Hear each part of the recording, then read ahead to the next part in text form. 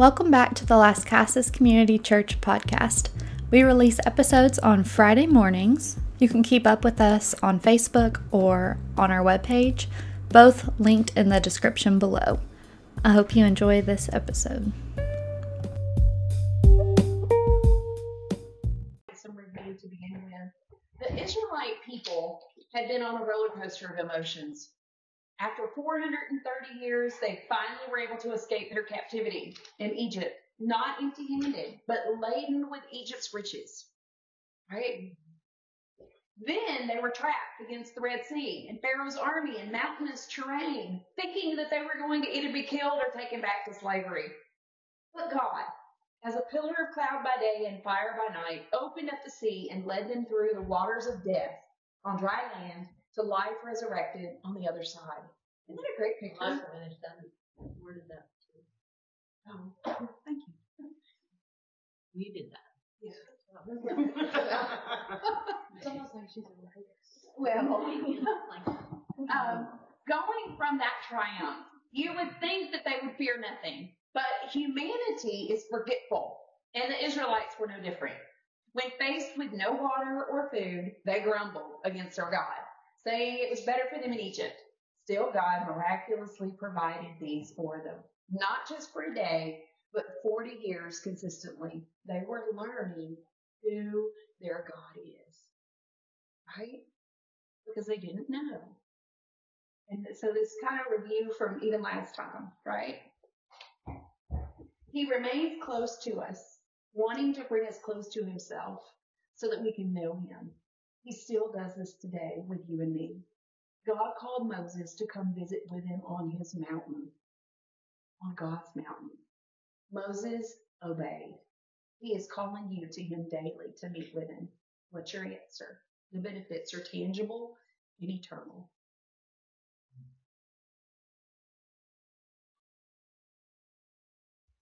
Okay, so let's go to Exodus 19.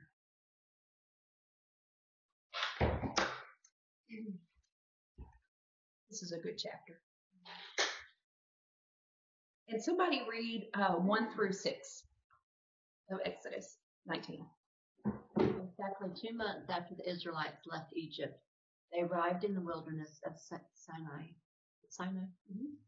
After breaking camp at Rephidim, they came to the wilderness of Sinai and set up camp there at the base of Mount Sinai. Then Moses climbed the mountain and to appear before God. The Lord called to him from the mountain and said, "Give these instructions to the family of Jacob.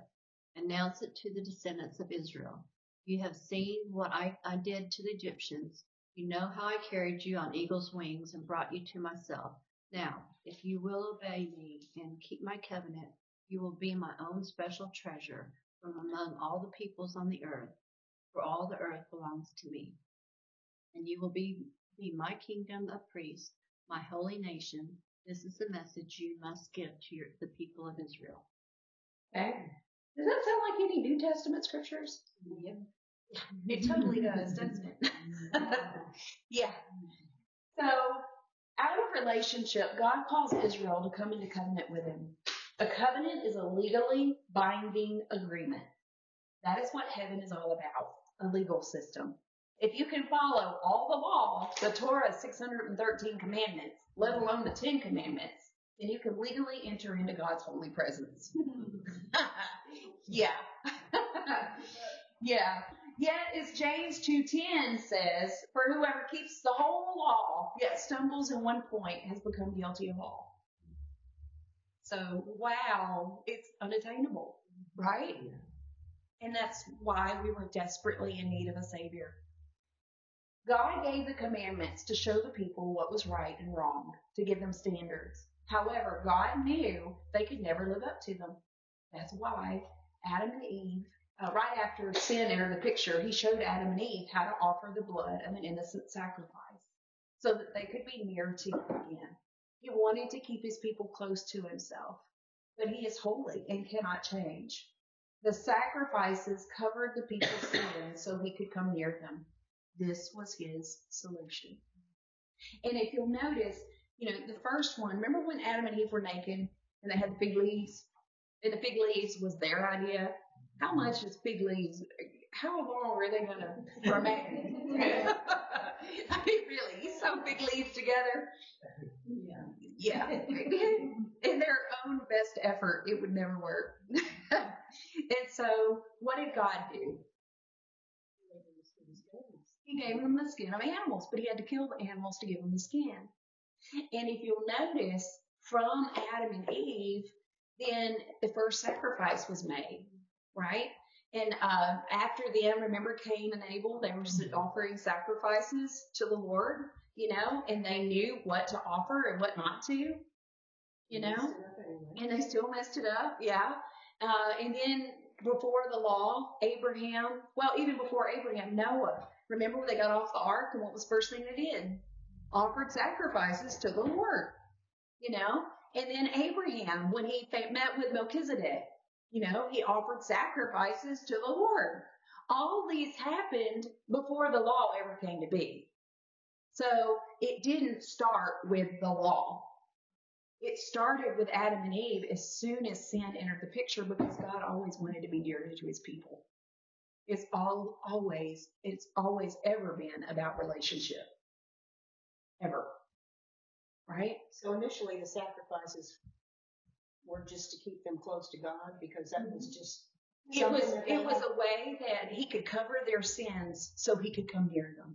I mean, in the people's eyes, it was something that they always did, so they just continued to do it. Right. Because they wanted to be near him. They needed his insight. But yeah, so that's what they did. And in the Jewish eyes, Jewish people's eyes, they see Adam as being the first priest, because he would offer sacrifices. And God told him how to do it, taught him. Well, that's what I was just going to say. With that picture there, after God did it initially, then they started offering the sacrifices. I'm wondering where the knife came from. Well, I don't know. Maybe it would have been out of bone. I don't know. Because the first metallurgy was tubal cane, which was 2,000 years later. Yeah. It took a little while. So sacrifices would have to be offered every day because the people sinned every day, right? The covenant commandments of the Israelites displayed the foreshadow of the ultimate sacrifice that God would offer himself on our behalf. Until then, the Israelites were God's representatives on earth. So God calls for Israel to be a kingdom of priests and a holy nation set apart for him. They were to offer sacrifices both for themselves and the other nations before him, interceding on their behalf, so he could bring as many as possible to himself and rescue them. That was why they were to be a kingdom of priests, right? That's always his heart, to rescue. God first gave the Israelites the authority to partner with him to bring about this desire. Now he has given it to us, to you and me. And that's what we see in the New Testament. Paul echoes that in 1 Peter 2, 9 and 10. Because you know what? We were like, yeah, I've heard that before. So it says, but you are a chosen people, a royal priesthood, a holy nation, a people for God's own possession, so that you may proclaim the excellencies of him who has called you out of darkness into his marvelous light. So we are evangelizing and we are interceding, going and being a mediator between God and people. That's what we're called to, right? Intercessory prayer. Yeah, and you know what? The thing is I remember I used to think that looked weird, okay? Because I would see people who would call themselves intercessors and they'd be doing some really weird stuff. And I'd be like, oh, And so what I finally discovered, is it doesn't have to look like that. What it really is where you're just meeting with God. That's all. And you are, the best way is to even go without an agenda. You don't have to go in with an agenda. You can. You can go and say, okay, I'm praying about this, Lord. I'm bringing this before you. And that's fine. But there's other times where you come to him and with him so many times, you've already done all that. And so then you don't have anything else. Then you just don't have you have a clean agenda. And I've learned when, and I'll do this now when people ask me to pray. My first question to the Lord is, okay, Lord, what do you want to do in this situation? What's your heart in this? I want to pray in that way. I want to agree with your heart, whatever that is, you know?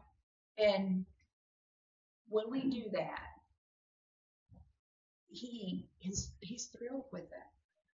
He is thrilled with having someone who will partner with him, because could he do it all by himself? Yeah. Does he need us to do anything? No. But out of relationship, he chooses to limit himself so that he brings us into the equation. And so he doesn't do things unless someone comes into agreement with him. And you're just like, wow, really? Wow, you're looking for that? And sometimes you will think he will show you things that he wants to do that you would not have expected. And he'll ask you, will you agree with me in that? And the answer is always, yes, Lord. Have your desire in that situation, you know? But he enjoys bringing people into the mystery, you know, sharing the secret. He enjoys that. And it would be like us if you had like a close friend or a child or a husband or a wife that you wanted to share something with, share a piece of your heart that you wouldn't even with other people. That it's such an intimate thing that you only share it with just a few people, right? It's like that. And he's looking for someone to partner, to intercede. That's what that is, to bring it about. In fact, if you wanted to look more into that, there's this beautiful word. And in Hebrew, it's sod. And it looks like it would be sod, okay? But it's not. And what sod is translated to mean many times is assembly, a council. Not like I'm counseling somebody, but like a council of leaders. What? Yes, a noun, not a verb. But what it really means, a sod is the inner circle of friends that are advisors to the king. And so who's the king that we're talking about? Yeah. And so he is wanting us to be a part of his inner circle, his sod. And it's not because we're all that. Because no, it's not that. He is, yes. But what it is about, you know, I was talking to Stephen, my son, I think it was yesterday. I think it's foggy. But we were talking about how God is not looking for the specially trained. He's not looking for the especially talented, the skilled, you know, because those people think they can do it on their own. He's looking for the ones that just give him a yes. They don't have anything else. They just give him a yes, and they do whatever he says to do. That was Moses. In fact, what it says about him, he was the meekest man on earth. Now, meek means he had a lot of power, but it wasn't his own power.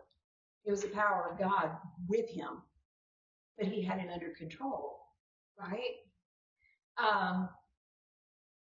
And we're in that same place more than we realize. because we have all the authority of heaven and earth. Jesus came to get it, and he died to give it to us. He's already given it to us. All the authority of heaven and earth is at our disposal. That's mind-boggling. My brain cannot get around that, you know? But praise God, it doesn't have to, because he's behind it, not me, you know? And so this is, we are a chosen people. Why did God choose Israel? They were weak. They were small. They couldn't do it on their own. And he always goes for the least. He goes for the underdog. Yes. Yes. And so I'm an underdog. Okay? Praise God. I came from a family that you would not think anything would ever come from. You know? I came from a childhood that did not equip me for anything. I mean, I'm just being so real. But the thing is he is with me. You know, it talks about in Acts chapter 4 that, you know, it was Peter and John, and they were uneducated men, but they could tell they had been with Jesus. That's our power. Amen. And that's what it's about. Just go be with him. And that's what this is talking about. Just go visit. What Moses did. Made him like the superpower, you know. In fact, Superman literally was patterned after Moses, you know. So, yeah. Anyway, you are a chosen people, a royal priesthood, a holy nation, a people for God's own possession, so that you may proclaim the excellencies of him who has called you out of darkness into his marvelous light. For you were once not a people. I was once not a person. You know, we all were. But now you are the people of God. You are not received, you had not received mercy, but now you have received mercy. Amen. As the Israelites interceded for the nations, others would join them in their covenant with God.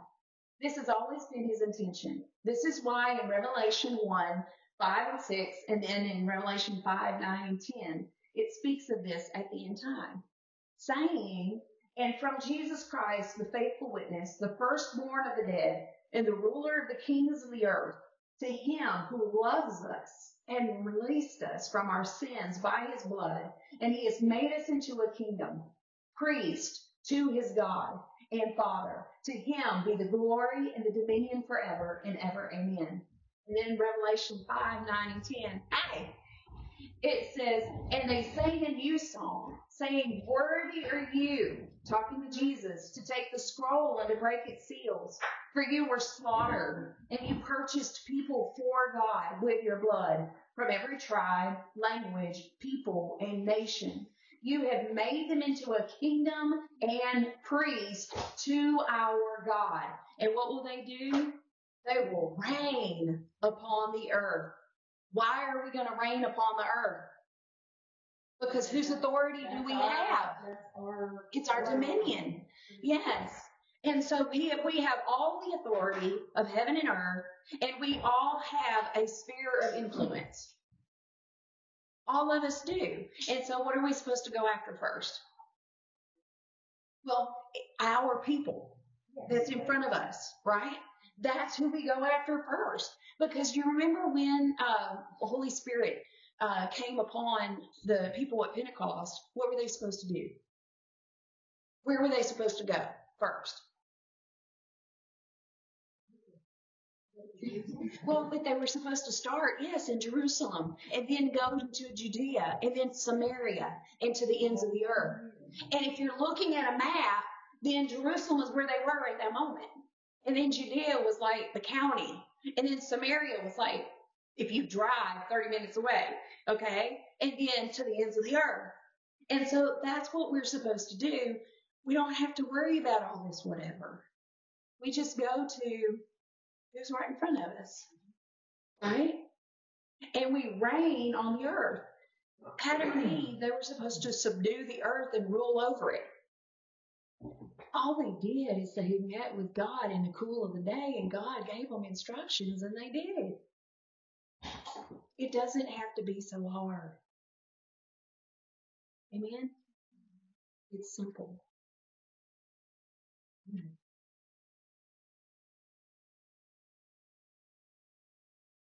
So these verses tell us that we are to be kings and priests to who? To our God, right? That's what every one of them are saying. We do this by turning away from our understanding of how to do things because we don't know what we're doing anyway, right? And intentionally turning toward God to do things His way, allowing Him to have His heart's desire. When we don't know what to do, it looks like just sitting with Him and asking Him what's in His heart to do in a situation. As we learn to do this, we become more and more in tune with Him in His ways until we become one with Him in His desires. Then we learn to treasure His commandments, and our interceding for others becomes much more effective. He gives you His authority on the earth to bring things about. This partnering with Him and using His authority helps us to reign upon the earth, hooking on to God's promises and releasing them to the earth. Now, because of Jesus' sacrifice, we represent Him to the earth. Be mindful of that and represent Him accurately. Amen? All right. What is the priest doing in that picture? He is offering incense before the Ark of the Covenant. And they did that because they wanted it to be so smoky that God couldn't see them. They couldn't see their sin. Well, and it is like, okay, so the pictures that I actually have there, I have for a reason, you know.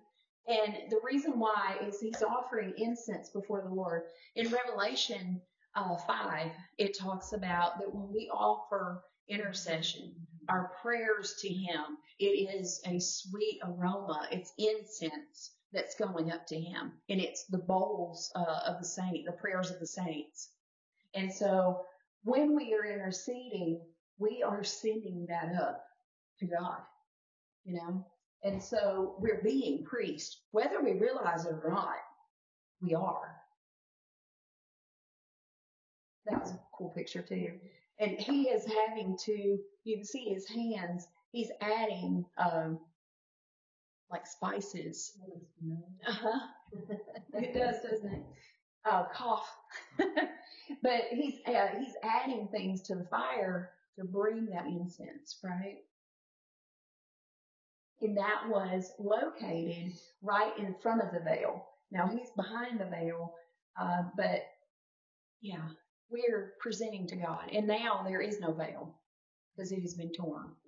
So it doesn't matter. Right. So let's go back to Exodus 19.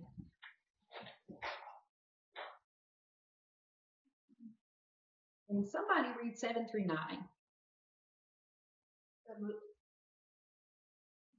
So Moses returned from the mountain and called together the elders and the people and told them everything the Lord had commanded him.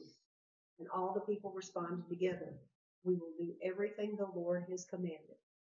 So Moses brought the people's answer back to the Lord. And the Lord said to Moses, "I will come to you in a thick cloud, Moses, so the people themselves can hear me when I speak with you. Then they will always trust you." Moses told the Lord what the people had said. Isn't it great? That I love how God is backing Moses up. Mm-hmm.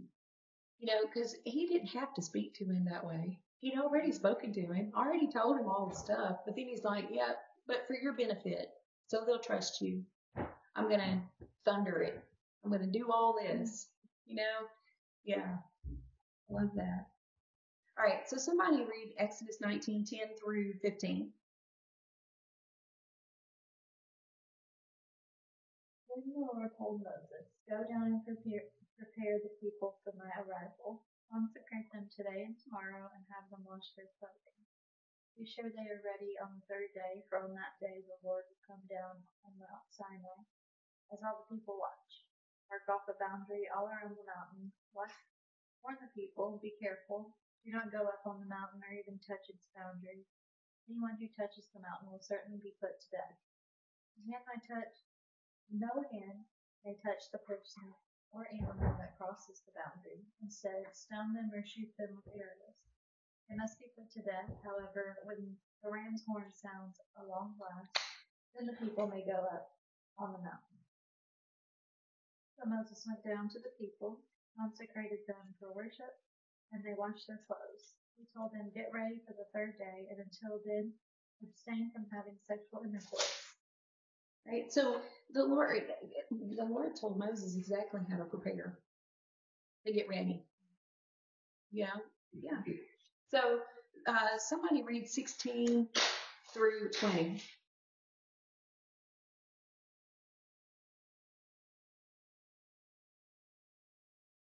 It came about on the third day, when it was morning, that there was thunder and lightning flashes and a thick cloud upon the mountain, and a very loud trumpet sound, so that all the people who were in the camp trembled. And Moses brought the people out of the camp to meet God, and they stood at the foot of the mountain. Now Mount Sinai was all in smoke, because the Lord descended upon it in fire, and its smoke ascended like the smoke of a furnace, and the whole mountain quaked violently. When the sound of the trumpet grew louder and louder, Moses spoke, and God answered him with thunder. The Lord came down on Mount Sinai to the top of the mountain, and the Lord called Moses to the top of the mountain, and Moses went up. All right. So that's like pretty impressive. But, praise God, God had told him the day before, okay, I'm going to come like a big, thick cloud, And, every time throughout all of this, then we have seen God would tell Moses, I'm going to do this, expect this, be ready for this. And so it didn't take him by surprise. What form was he taking? Here, he is a big, thick storm cloud. And it's such a great description because it's powerful. It is encompassing. It is, from it, lightnings and thunders. He is emphasizing his power in this moment. Did people hear his voice or just Moses? They hear thunderings. And do you know that that's throughout the Bible? There's lots of different places where the people will hear him speak and they will think it's thunder when it's actually him speaking. Some examples of that. Paul, when he was meeting with Jesus on the road to Damascus, the men who were with Paul heard thunder, but Paul understood what Jesus was saying. Yeah. Another time, Jesus, and this time is not seen very much. It's in John, where he is at a feast day, and there's some Greek people who are coming to ask about him, and God speaks to him from the sky, like when he was baptized, and like on the Mount of Transfiguration. This is the third time that God speaks to him audibly like that. And the people heard thunder, but there were just a few who understood. That happens a few times. Somebody who doesn't come to the church here anymore, but he told me that he was in a situation where he heard God speak, but the people around him, all they heard was thunder. Can you imagine the awe of the people? Wonder and awe. And you would think, okay, reverential fear. The whole mountain shaking too. Yeah. Don't forget that. Yeah. And the thing is, I don't have a picture of it. I don't know why I didn't put a picture of this in here. Duh. But anyway, I can bring it next time. But literally, I know a lot of you have seen it. That mountain is still charred on top. the whole top of it is black. And it totally metamorphosized the rock that's up there because it's a light colored mountain and then it's black on top. And it's not a shadow. It just is that because God was on top of that. Yeah. It would be like him to do that though. Because he left a lot of the things there because he wants to be known. He wants people to see, yes, I was here. We're here on 16. Is there any significance that it was the third morning, the morning of the third day? Oh, yeah. Oh, yeah. and the third day is always a thing because it's the first day of creation that was doubly blessed. That was the day that they have weddings on traditionally. The third day because it's doubly blessed. Jesus was resurrected on the third day. Jonah was spit out of the great fish on the third day. It just is on and on and on. It's a pattern. But, yeah, I don't think there's any mistake in that. It started here. Well, all the other stuff came later. Yes. It started at creation too. But yeah. Yeah. Kind of there too. Yeah.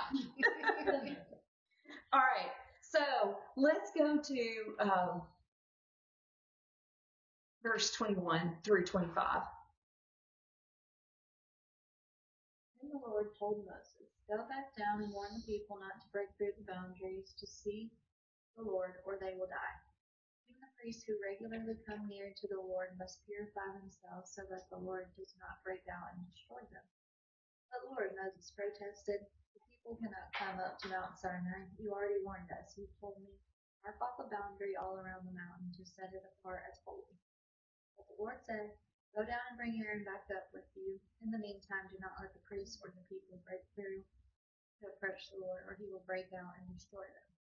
And Moses went down to the people and told them what the Lord had said. You know that that one mountain in particular, some of the boundaries is still there. It's called Owl Walls. You can look it up. I don't know why I did not put pictures in here of that. Owl Walls. MZ. And it's Mount Sinai of Arabia.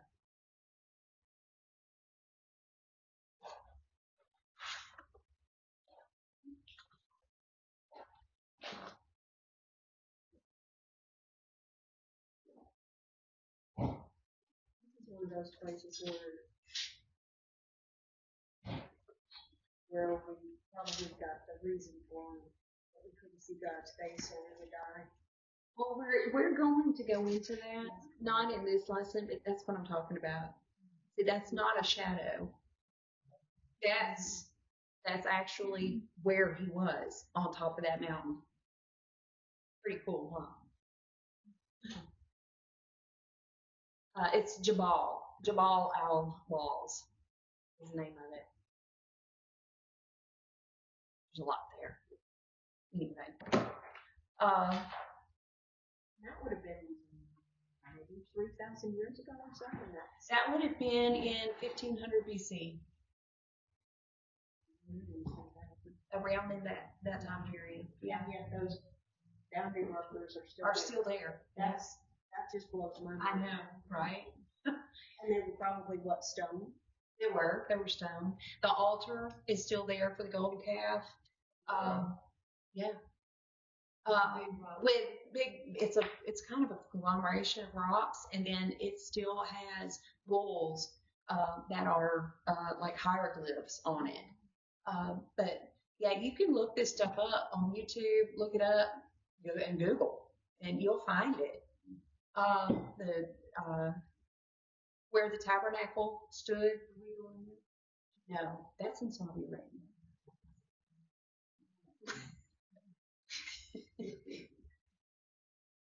No, but We'll look it up. Yeah, we'll look it up. That would be cool, though. We are going to go to a place, though, that has the tabernacle stood for 400 years in Israel. It's Shiloh. There we are going. And that would have been a tent? And they called it sometimes the tent of meeting. So, yeah, same thing. All right. So, let me show you. God has prescribed things to be done in certain ways because it's the only way to keep his people safe. He is holy. And holy simply means set apart. That's all it means. If the people had come near him in an imperfect state, destruction would surely come upon them. So God tells them to consecrate themselves. Consecrate comes from the Hebrew word kadosh.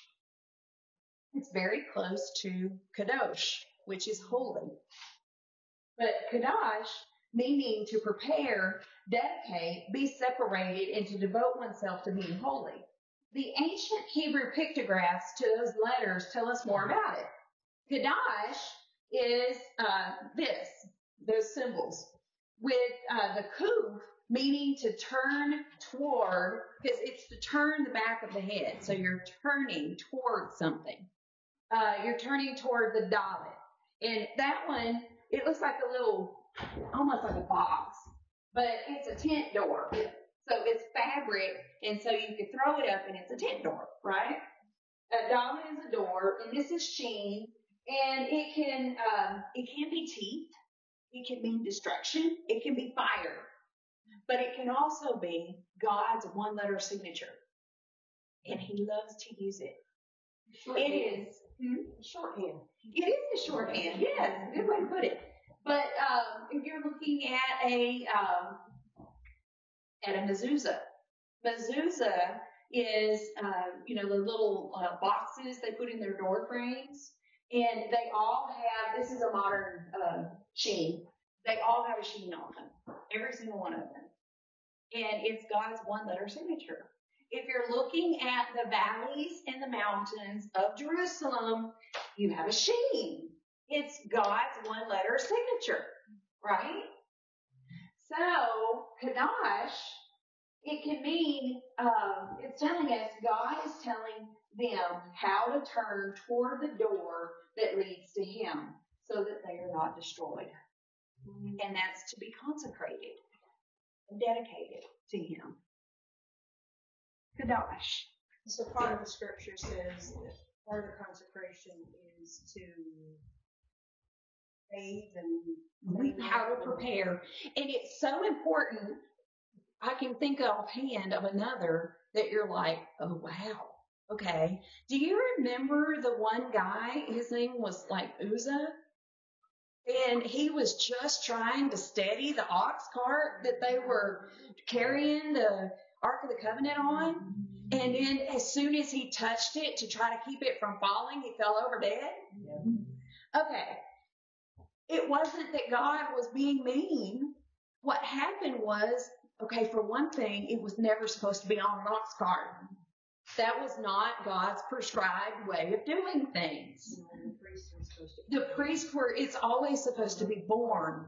It's supposed to be carried. You carry the ark. You carry the presence. You don't put it on an ox cart, right?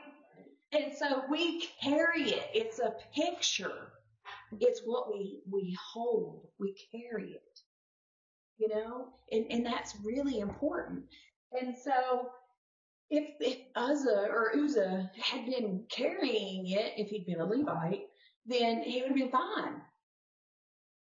But he didn't.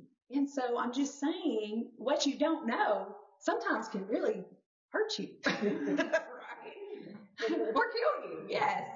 And so that's kind of what's going on here, even with the Israelites. Because if they had went to the mountain at this time, then they would have been stoned, shot through with an arrow, or whoever, what else would have happened to them. It wouldn't have been good, right? All right.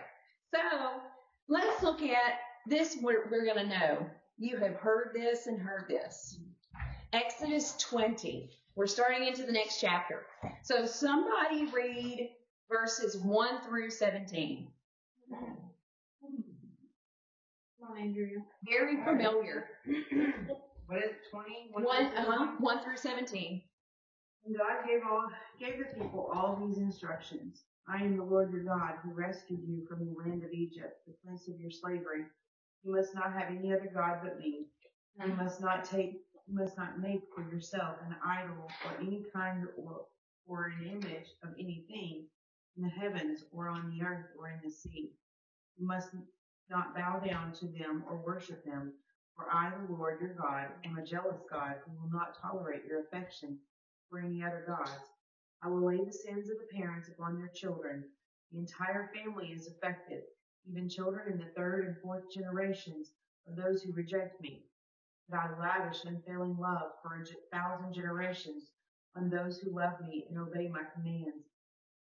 You must not misuse the name of the Lord your God. The Lord will not let you go unpunished if you misuse his name. Remember to observe the Sabbath day by keeping it holy. You have 6 days each week for your ordinary work, but the seventh day is a Sabbath day of rest, dedicated to the Lord your God. On that day, no one in your household may do any work. This includes you, your sons and daughters, your male and female servants, your livestock, and any foreigners living among you. For in 6 days the Lord made the heavens, the earth, the sea, and everything in them. But on the seventh day he rested. That is why the Lord blessed the Sabbath day and set it apart as holy. Honor your father and mother, and you will live a long, full life in the land the Lord your God is giving you. You must not murder. You must not commit adultery. You must not steal. You must not testify falsely against your neighbor. You must not covet your neighbor's house. You must not covet your neighbor's wife, male or female servant, ox or donkey, or anything else that belongs to your neighbor. Okay, so the first 5 commandments, they tell us how to interact with God. And then the last 5 tell us how to interact with others. They have to come in that order. It's only when we come close to God that we're equipped to represent him well to others. And I brought that picture, and you really can't see it that clearly, but it's with the Paleo Hebrew. I just thought that was fun. It'll probably make more sense to us. Yeah. Because we studied that. That's kind of cool. Because that's what it would have been in Moses' time, is Paleo Hebrew. Pictograph. It's not like how you worded that last part. It's only when we come close to God. We can't do it otherwise. Oh. No. You know, that's just it. The whole list of do's and don'ts. Yes, we need to know what is right and wrong, but that's not our focus. The list of do's and don'ts is not our focus. It can't be. And the reason why is whatever we focus on, that's what we're most likely going to do. Because if you keep it in front of you all the time, you're going to be doing it. Because it's in your thoughts all the time. But if we're focused on God, you know what? He will change us into who he wants us to be. So it's much more about relationship than religion. Because religion is not where it's at. It's about relationship. Well, we have the 10 Commandments, and we know we're not going to always do that. So he's going to forgive us if we ask for forgiveness and change. Mm-hmm. So being focused on the do's and the don'ts, right. Like you said, it's secondary. Exactly. Because, I remember I heard an analogy of this one time, and I was like, I so get that. Okay. You're talking about a fisherman. And a fisherman, he gets his fish that he gets out of the lake or the river or whatever, the ocean, and he's so proud. He's taking pictures with his fish, and they're smelly and gross and right out of the water, okay? And he doesn't care because he's got them, right? Well, God's like that. He takes us. We're the smelly fish. We're the smelly fish. You know, he didn't care. He's just happy he has us. And then, know what? As we go with him and we become more and more like him and we're transformed because we have been in his presence, then he cleans us up. And we don't really have to focus on it. We just focus on him. And he does the rest. Amen? All right. So let's go to Exodus 20. And so somebody read 18 through 21. When the people heard the thunder and the loud blast of the ram's horn, and when they saw the flashes of lightning and the smoke billowing from the mountain, they stood at a distance, trembling with fear. And they said to Moses, "You speak to us, and we will listen. But don't let God speak directly to us, or we will die." "Don't be afraid," Moses answered them, "for God has come in this way to test you, and so that your fear of him will keep you from sinning." So the people stood in the distance. Moses approached the dark cloud where God was. Moses wasn't afraid. He was like, "I'm going." Like, right? You go talk to him. I gotta back up. Okay. So in number 12, I had a friend to tell me, verse 12, honor your father and your mother. She told me that was the first commandment that had a blessing attached to it. Mm-hmm. That's true. It is true. At the same time, though, honoring,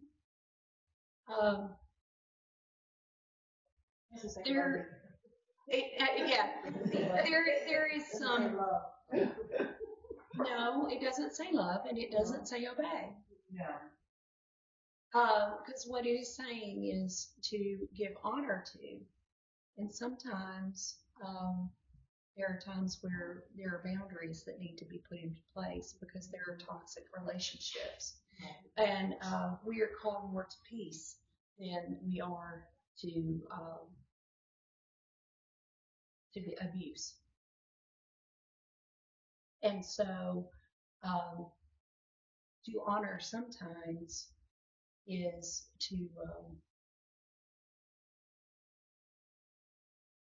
let be, to have healthy boundaries. It is according to what God gives you, is what is honoring.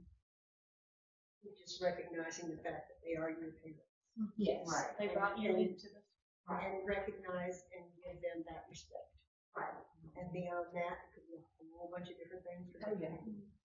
Definitely. Because, unfortunately, not all parents were.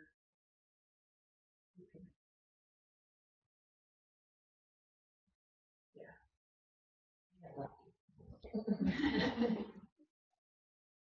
Praise God. All right.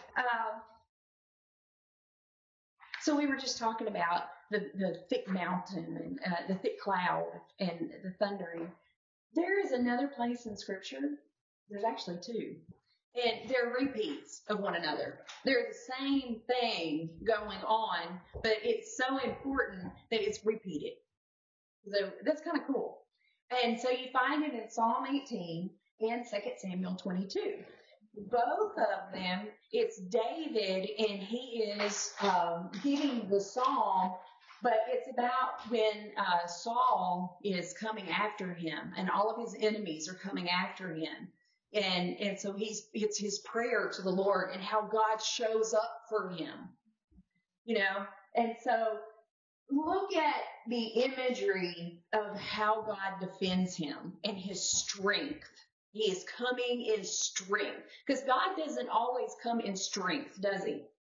There are lots of times where he'll come in whatever way needs to be done at the time.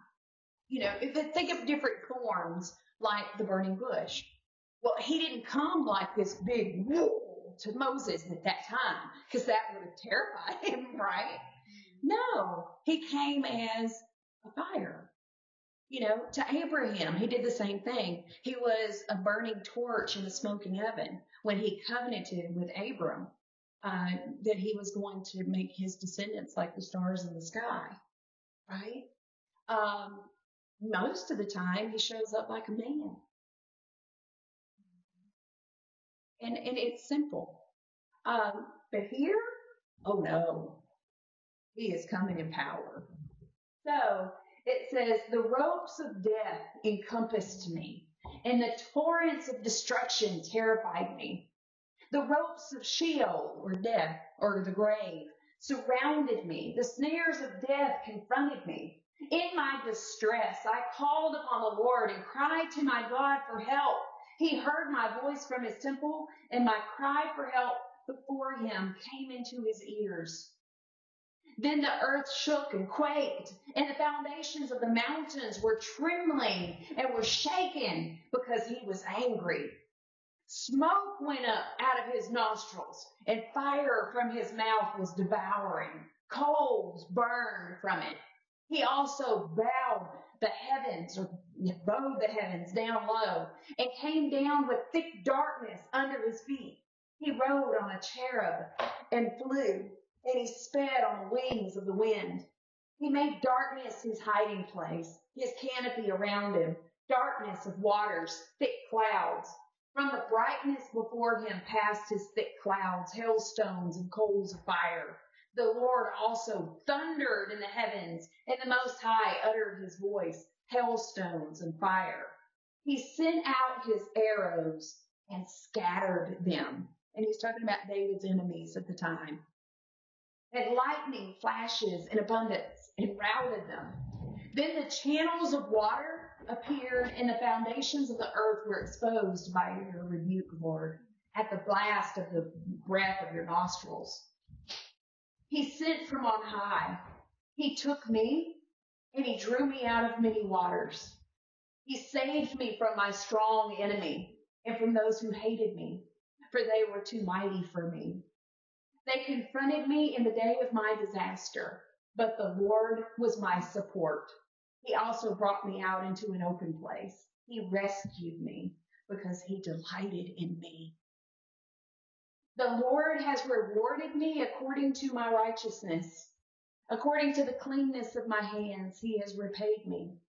For I have kept the ways of the Lord and have not acted wickedly against my God. For all his judgments were before me, and I did not put away his statutes from me. I was also blameless with him, and I kept myself from my wrongdoing. Therefore, the Lord has repaid me according to my righteousness, according to the cleanness of my hands in his eyes. And I love that picture. God is not angry when meeting with Moses, but the description of his presence is the same. He is all powerful, but wants a personal relationship with you. Wow. You think that psalm was written before Bathsheba? I think so. But at the same time, okay, was he totally blameless? No. But you know what? He had been with God. And God had set him free. And he had offered his sacrifices. And so he was clean before the Lord. Right? And you know what? Okay. Are we like this? I know Bill Johnson, he said something, and ever since then I've been like, I so get that. What he said is, I can't afford to have a thought in my head that is not in God's. You know what? When we ask forgiveness, what does God do with it? Yeah, he takes it away. It says he puts it, he remembers it no more. In Hebrews, in Psalm 103, it says he takes it as far as the east is from the west, never to remember it again. That Psalm 103 is one of those places. Hebrews, you could Google, where it talks about that he forgets our sin and he remembers it no more. There are several places. And so if he doesn't remember our sin, and I keep getting it brought back up to me, it's not coming from God, right? Because God does not do that. And even when it is a conviction, when God convicts, there is an element to it of forgiveness. You can be forgiven from this. Just come to me.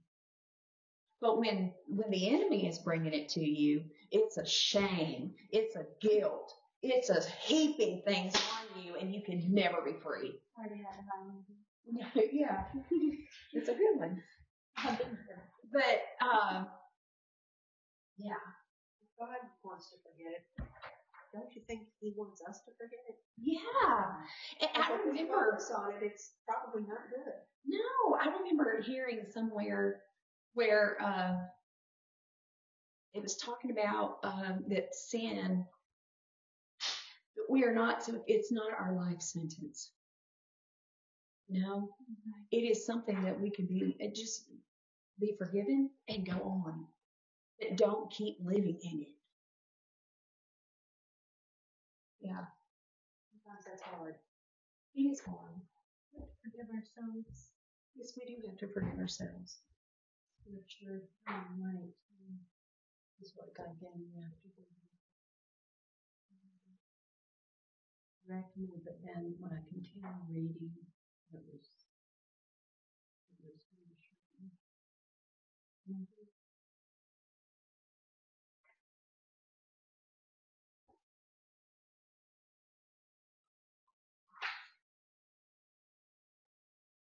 All right.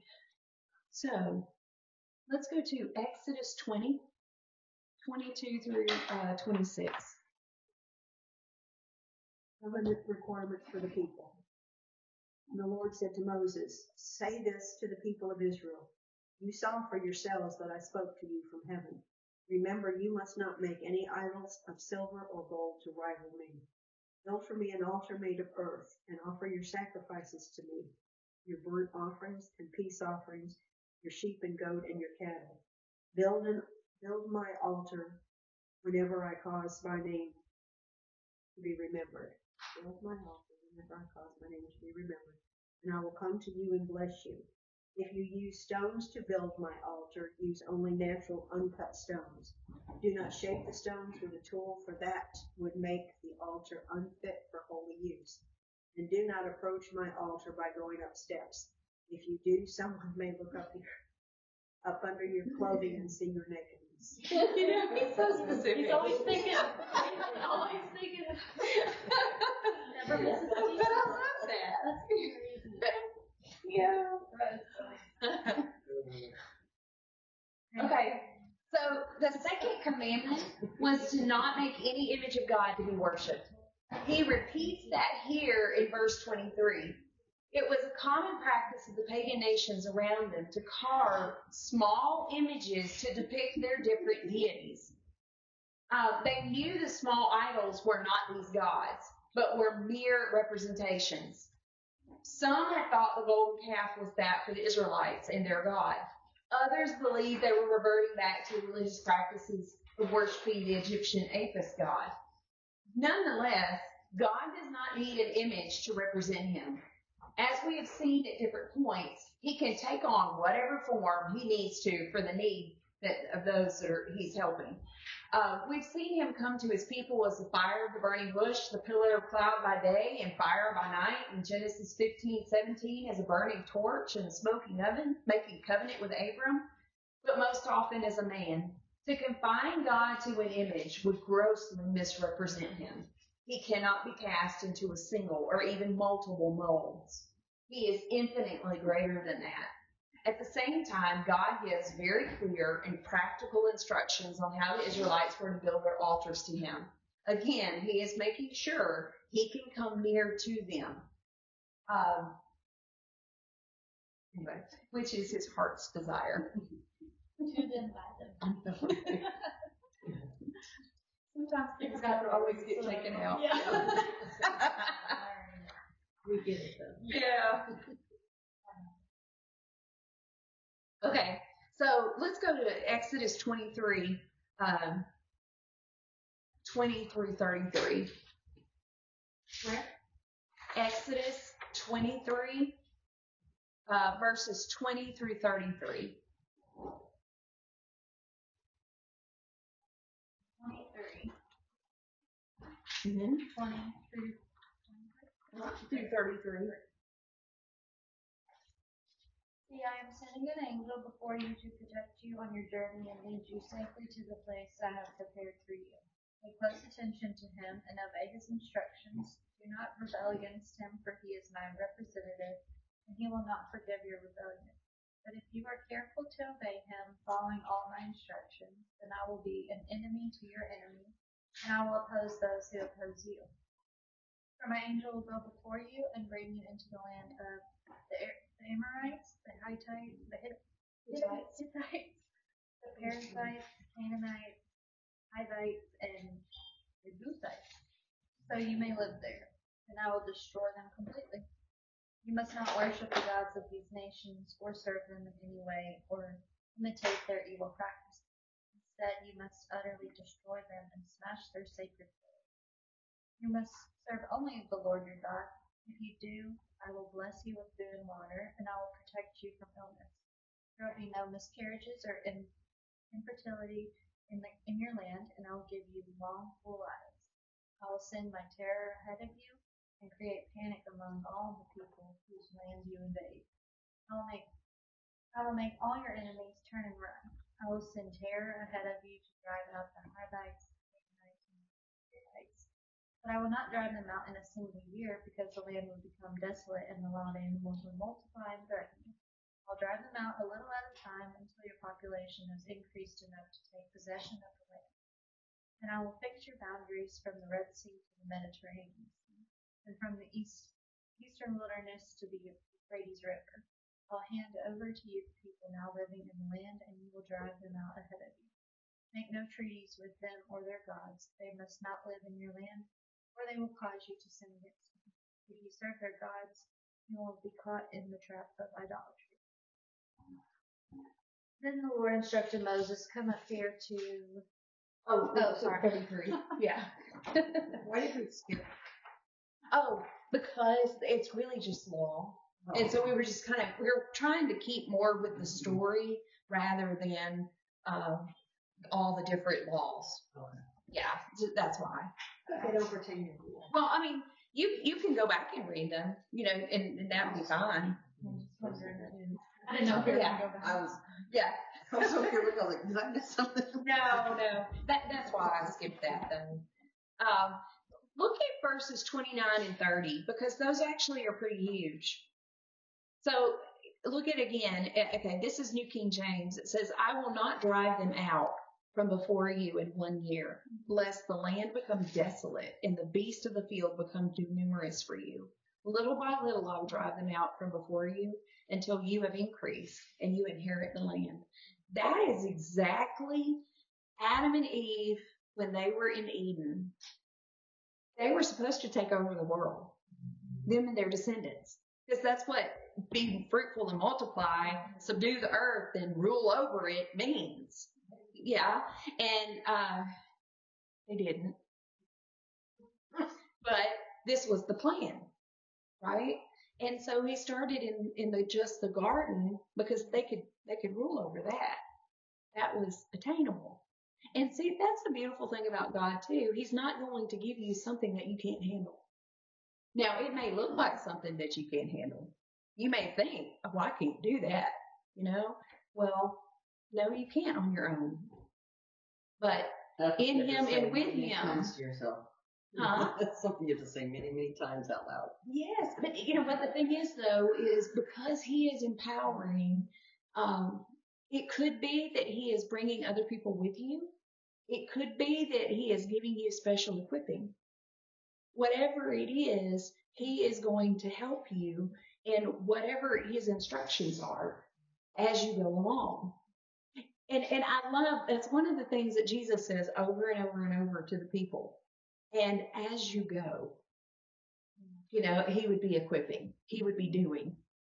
Because we don't have to know what all's going to happen ahead of time. Mm-hmm. Praise God, we don't. Most of the time, we would be like, You think Moses would have agreed to all that if he'd have known ahead of time? He didn't agree to it initially. He didn't, did he? He sure wouldn't have if he'd known all that. I think it's so neat that God took the time to explain to them why he wasn't driving them out immediately, and why Yes, he wanted he them really to knew do they'd this be or to that. impatient. Right. Or try to run ahead of him. Right. But he didn't want them to. We can learn from that. Are these boundaries, is this where Israel is now? That is, no. They still are not there. Because the boundaries that he is describing there, from the Red Sea to the Mediterranean, they do have that. Yeah. Okay. And then Philistia is the Gaza Strip still today. That is what that is. Is that the Eastern Wilderness? If you're looking on a map, the Gaza Strip is right here. So they do have that. That's Mediterranean. And so then they're supposed to have all the way over here to the Euphrates River. That is the whole Middle East. And where that is in modern day on the map is Iraq. The Euphrates River is there. So they do not have that yet. Well, no, they have not had that. Honestly, they have never had that yet. They have never had to the Euphrates River. No. Some of the lights didn't. Yeah. Well, they never have had that. But the thing is, will they have it one day? Yes. And so God, being outside of time, he's not worried about, okay, from the beginning they didn't have it, or from even in 1948 they didn't have it. In 2024 they don't have it, because by the end they will. And he's looking for that because he knows. And that's part of why all those other surrounding countries hate them. Yeah. Because the enemy knows it too, because he's already put the boundaries markings down. Yeah. All right.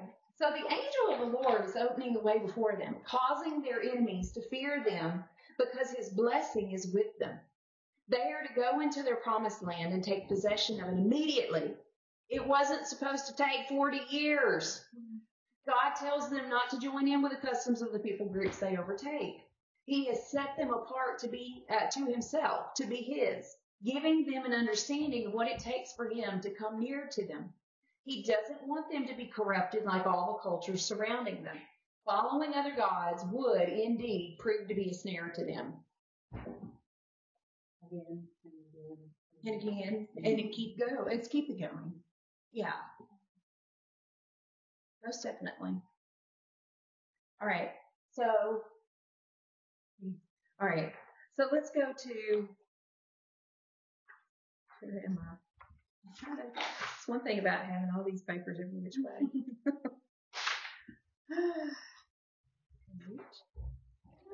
Okay. So we're skipping again because we're going with the story is what we're trying to do. To Exodus 24, 1 through 8. Then the Lord instructed Moses, "Come up here to me," heard that before, "and bring along Aaron, Nadab, Abihu. Don't laugh at me. You did great. And 70 of Israel's elders. All of you must worship from a distance. Only Moses is allowed to come near to the Lord. The others must not come near, and none of the other people are allowed to climb up the mountain with him."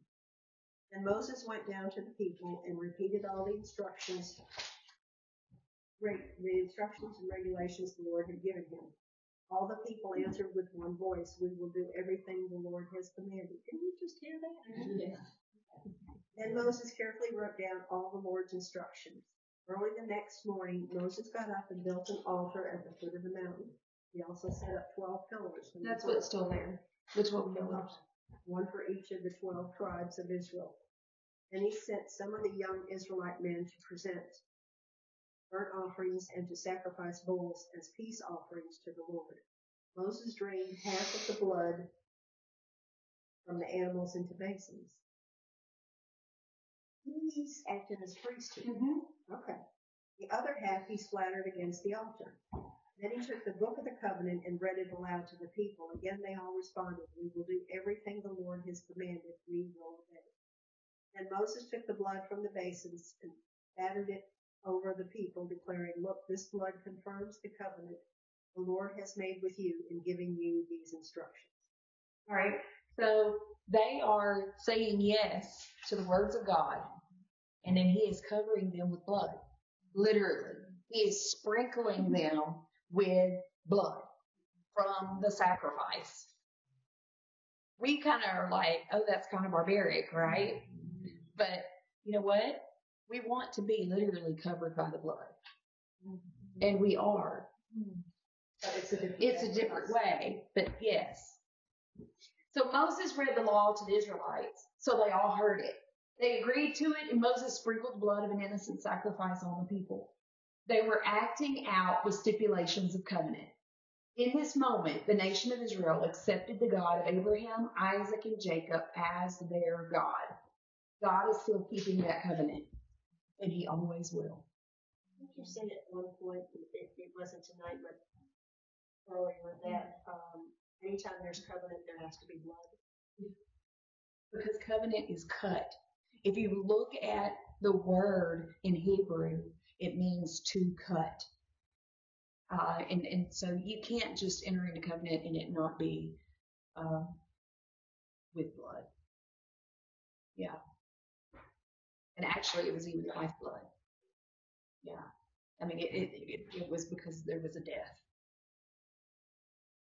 When Jesus instituted the last covenant at the Last Supper, he gave his disciples unleavened bread and wine as his sacrificed body and blood. He would pour out for them the following day. They were his first fruits offering to the Lord. Blood always represents life in the Bible. Notice Jesus' words in Matthew 26:28 when he offered the wine. "For this is my blood of the covenant, which is poured out for many for the forgiveness of sins."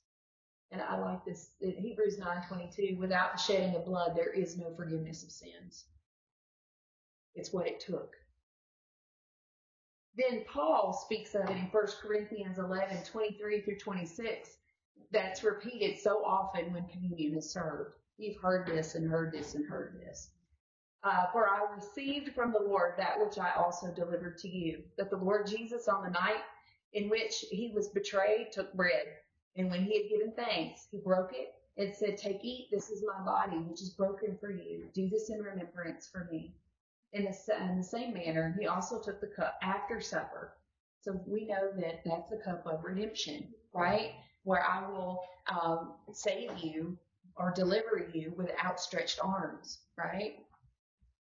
"This cup is the new covenant in my blood. This do as often as you drink it in remembrance of me. For as often as you eat this bread and drink this cup, you proclaim the Lord's death till he comes." So, same thing, except it's just the new covenant. Thanks to knock on P now. Appreciate that. Let's try to do it quick.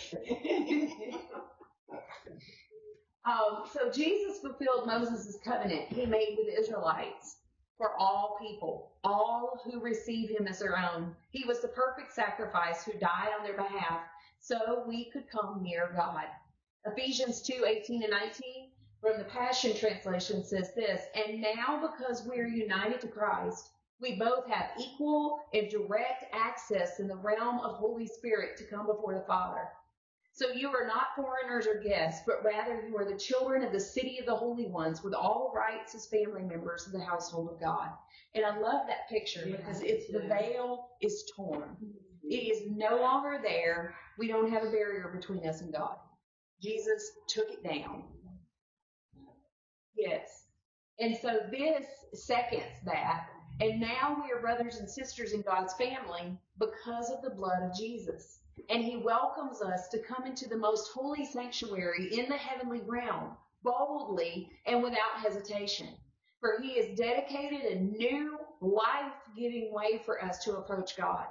For just as the veil was torn in two, Jesus' body was torn open to give us free and fresh access to him. And since we now have a magnificent high priest to welcome us into God's house, we come closer to God and approach Him with an open heart, fully convinced that nothing will keep us at a distance from Him. For our hearts have been sprinkled with blood to remove impurity, and we have been freed from an accusing conscience. Now we are clean, unstained, and presentable to God inside and out. That's Hebrews 10:19 through 22. Now, do you know what's so cool about that is it's foreshadowed in Moses too. So right after the covenant was given, the same thing is going on. I'll show you when I get to there, okay? It's kind of cool. Moses was the mediator between God and the people of Israel, bringing covenant between the two. It was imperfect, but it would suffice until Jesus came to fulfill it. It was acceptable to God. We know that because of what we see immediately following it. It was customary for the people entering into a covenant to have a meal afterward to celebrate. The closest semblance we have in our society of a covenant ceremony is a wedding. So this would be like the reception afterward. Okay, so Moses had just sprinkled the blood on the people, right? And they had agreed to the covenant. So it's like a betrothal. It's like a wedding where the bride and the groom, and they have said, we're making this covenant, right? Blood has been done. Now, check out what happens. Okay, I got this first. Then I'll get to it. I don't remember what's there. So, wow, can you imagine the magnitude of being within the midst of God's presence, visiting with Him? It's glory. Wow, gotcha. Yeah, I know, right? Yeah. To get an even better understanding of this, let's look at the Hebrew word found here with its meaning. Glory is kavod. Okay.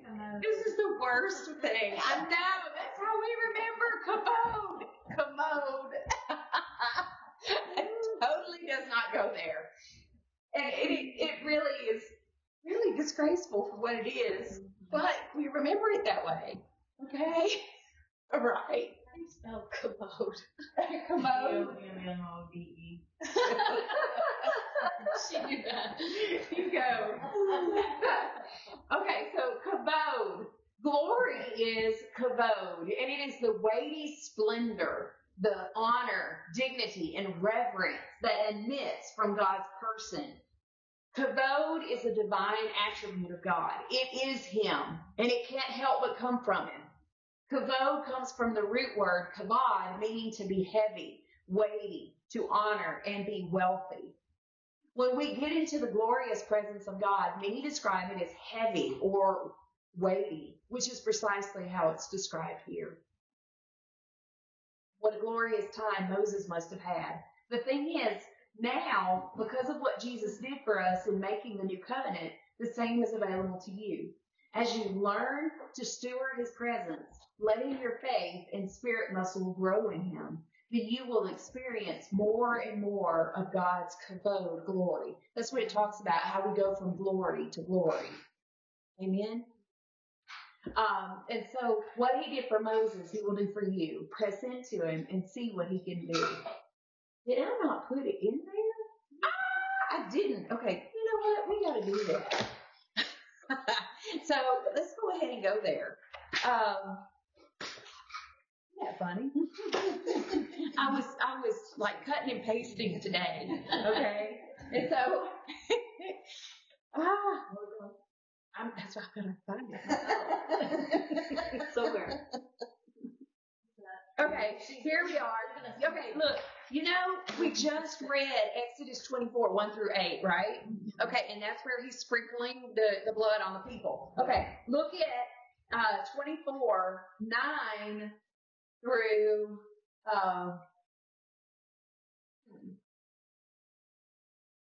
9 through 18. Exodus 24, 9 through 18. Because we can't not do this. This is where I put that in there. Then Moses, Aaron, Nadab, Abihu. and the 70 elders of Israel climbed up the mountain. There they saw the God of Israel. Under His feet there seemed to be sorry, I can't read from this book. There they saw the God of Israel. Under His feet there seemed to be a surface of brilliant blue lapis lazuli, as clear as the sky itself. And though these nobles of Israel gazed upon God, he did not destroy them. In fact, they ate a covenant meal, eating and drinking in his presence. Then the Lord said to Moses, "Come up to me on the mountain, stay there, and I will give you the tablets of stone on which I have inscribed instructions and commands so you can teach the people." So Moses and his assistant Joshua set out, and Moses climbed up the mountain of God. Moses told the elders, "Stay here and wait for us until we come back. Aaron and Hur are here with you. If anyone has a dispute while I'm gone, consult with them." Then Moses climbed up the mountain, and the cloud covered it. And the glory of the Lord settled down on Mount Sinai, and the cloud covered it for 6 days. On the seventh day, the Lord called to Moses from inside the cloud. To the Israelites at the foot of the mountain, the glory of the Lord appeared at the summit like a consuming fire. And Moses appeared into the cloud as he climbed higher up the mountain. He remained on the mountain 40 days and 40 nights. Okay, I got ahead of myself is what I did. Anyway, imagine that. Well, I was wondering why he was like, Huh? if there's I going to know. be a dispute. Yeah. How long is he going to be gone? 40 days and 40 nights. Okay, look at 9 through 11, because this is huge. They just got the sprinkling of the blood on them, right? And then it says, then Moses went up, also Aaron, Nadab, and Abihu, and 70 of the elders of Israel. Stop.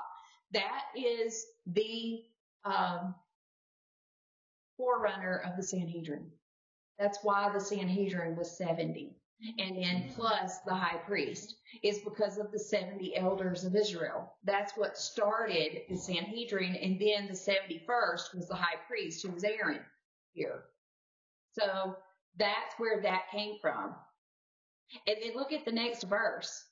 And they saw the God of Israel. And there was under his feet, as it were, a paved work of sapphire stone, and it was like the very heavens in its clarity. But on the nobles of the children of Israel, he did not lay his hand. So they saw God, and they ate and drank. So they saw who they covenanted with. I mean, it's very clear they saw him. And they saw him in heaven with his feet on the sapphire stone. We see that in the book of Revelation as a sea of glass. Does that mean in the throne room? In the throne room, yeah. So they're having a heaven open to them, and they're seeing him. You know? And it doesn't talk about they're going to die, but they see him. Right? How many times do people see him in the Old Testament? Yeah, quite a few. Another one that I can think of just offhand is Isaiah chapter 6, where it talks about in the year that King Uzziah died, I saw the Lord high and lifted up, and his train filled the temple. You know, and the seraphim, only time seraphim were ever mentioned, were there, and they were guarding his presence. But that is, they saw, Isaiah saw heaven and saw God on the throne. So another that happened, New Testament, Stephen. Do you remember when Stephen was being stoned and he saw Jesus stand up, who was at the right hand of the Father, you know, as he was about to die. So, I mean, these are things, and a lot of times, I could keep naming times, but the thing is a lot of times they were afraid that they were going to die, you know, because of that. Do you know that was an understanding long before Moses? Because you find it in writings in the Old Testament before Moses, where they were afraid they were going to die because they had seen him. Yes. And so that there has to be more to that. I was going to say, it seems like there's more to that, but we haven't found it. Yeah. So anyway, because they had went through covenant and the blood had been sprinkled on them, right after that, like the next verse or two, they're seeing God. Because that's what the blood does for us. That's what covenant does for us. Amen. It lets us, we can near him. That's what it's about.